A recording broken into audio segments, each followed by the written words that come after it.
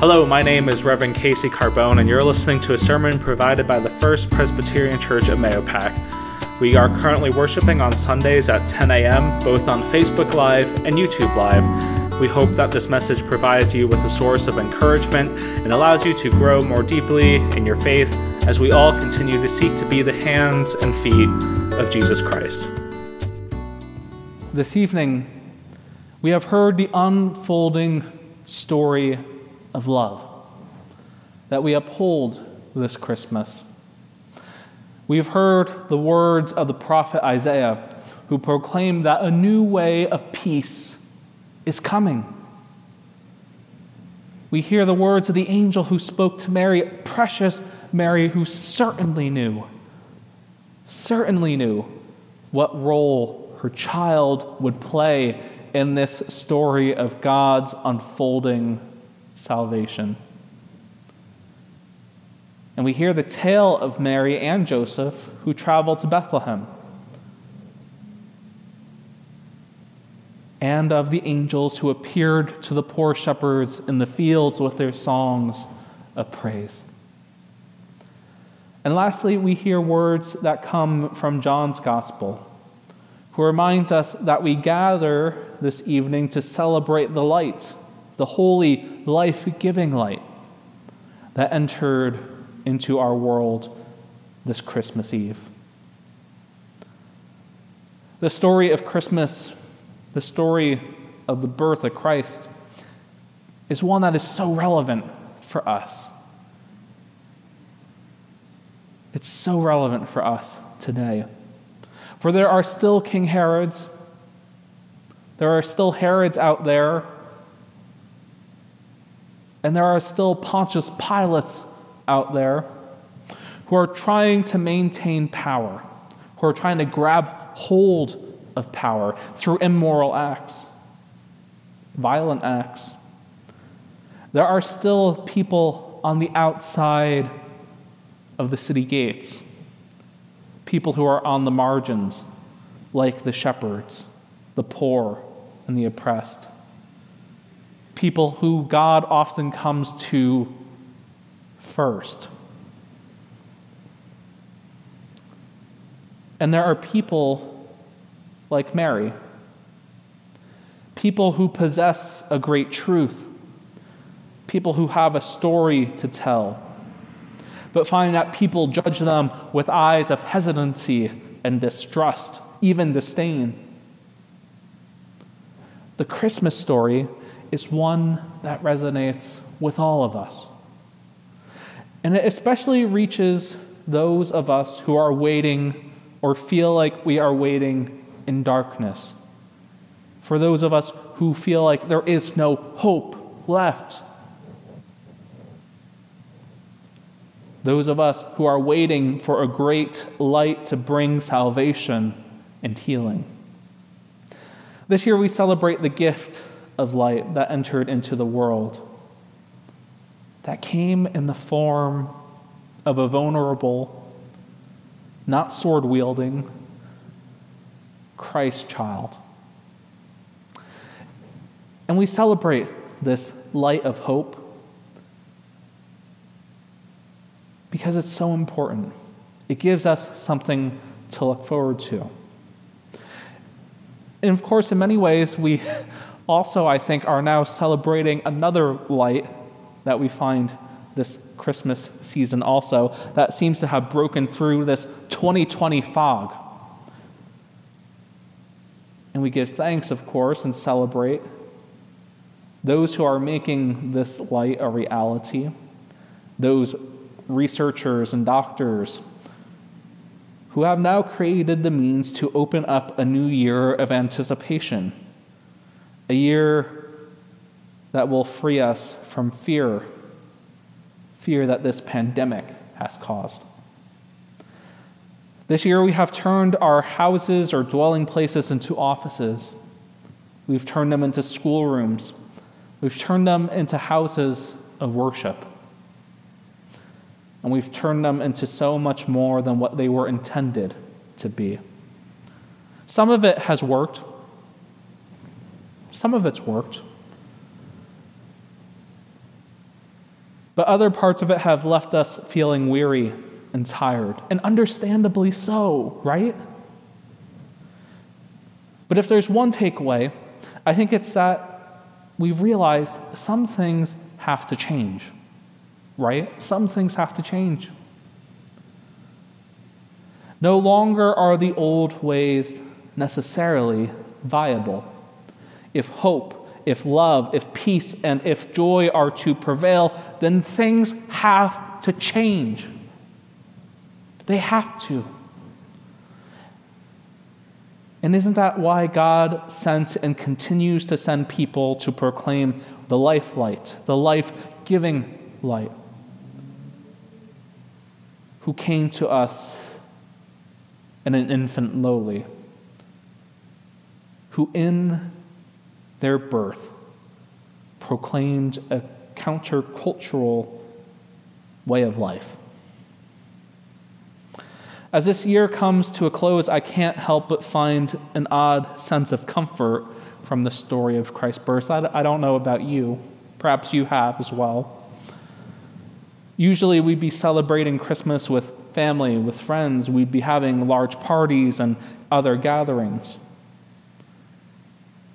Yet this year, we discover that we are in our own little manger scene.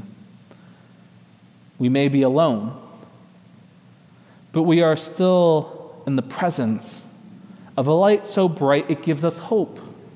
Because it's hope so bright that it's for the entire world. And I think there's something poetic about that. There's something poetic about that, I think. Even though I know this year has been difficult for so many of our neighbors and friends, something is refreshing to hear and experience the birth of Christ in this new season. It's not the Hallmark movie version of Christmas that we've come to expect, but it's the messy, it's the chaotic, it's the love-filled, hopeful, not-so-silent night where Jesus made his entrance as love incarnate and brought light into our darkened world. This Christmas Eve, we talk about the light of Christ. We give thanks that love so divine would enter into our world.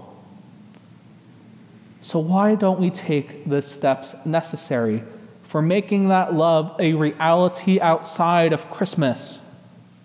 Why do we only look forward to this love, this transformational way of living, once a year? Why don't we take the steps necessary to make it a reality? Why don't we take the steps needed for us to build on the hope, the peace and joy and love that Christ brought to all humankind? Because we could all use a little more light in our lives. But if all we ever do is talk about light and never take action, then nothing is going to change. If our celebration of the birth of Christ remains only a celebration, we've missed the mark. So this Christmas and from now on, why don't we do something to be that light that is needed in our communities? A light that was brought to us this Christmas Eve. I don't know about you, but I do think we all need a little more light, especially when you look around and you see so much disparaging things going on the internet. I remind myself that as sad as it makes me feel seeing how we treat one another, especially online, it's a clear reminder of just how anxious we all are feeling.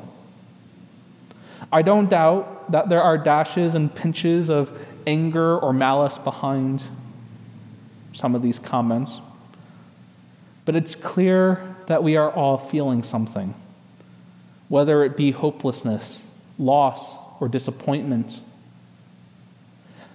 Perhaps in those moments, before we write a disparaging word or say something we would regret saying, we should turn towards the Christ child and remember that love came in such an innocent and vulnerable form.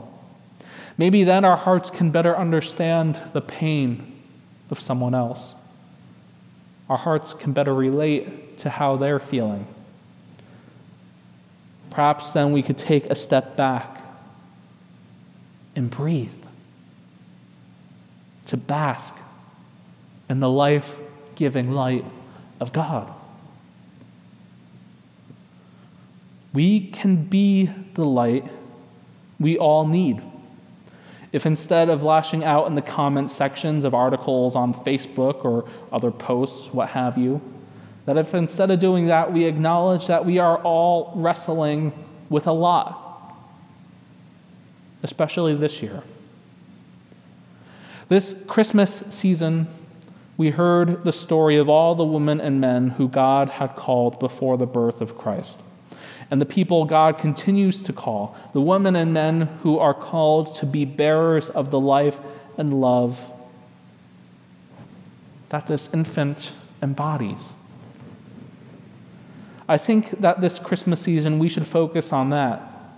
We should focus on what we can do to bring what we cherish this Christmas season and turn it into a reality.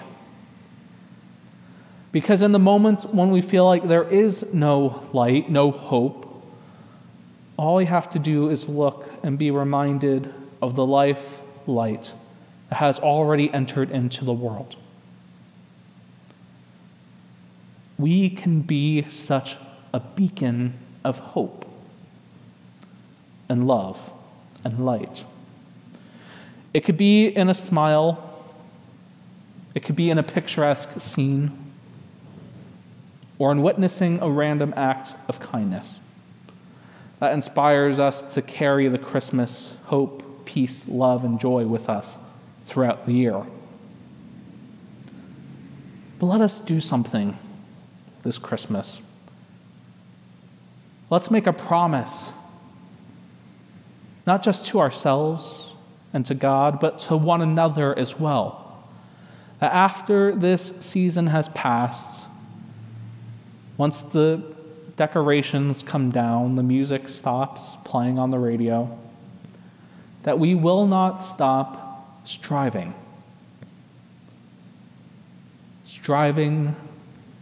to live out this great gift of love and light.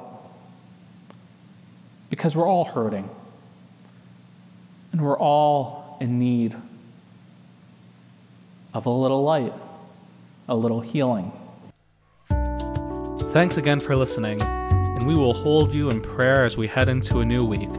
If you'd like to learn more about our church and ministry, or if you'd like to learn how you can support us, you can visit our website at mayopacchurch.org. Until next week, God bless.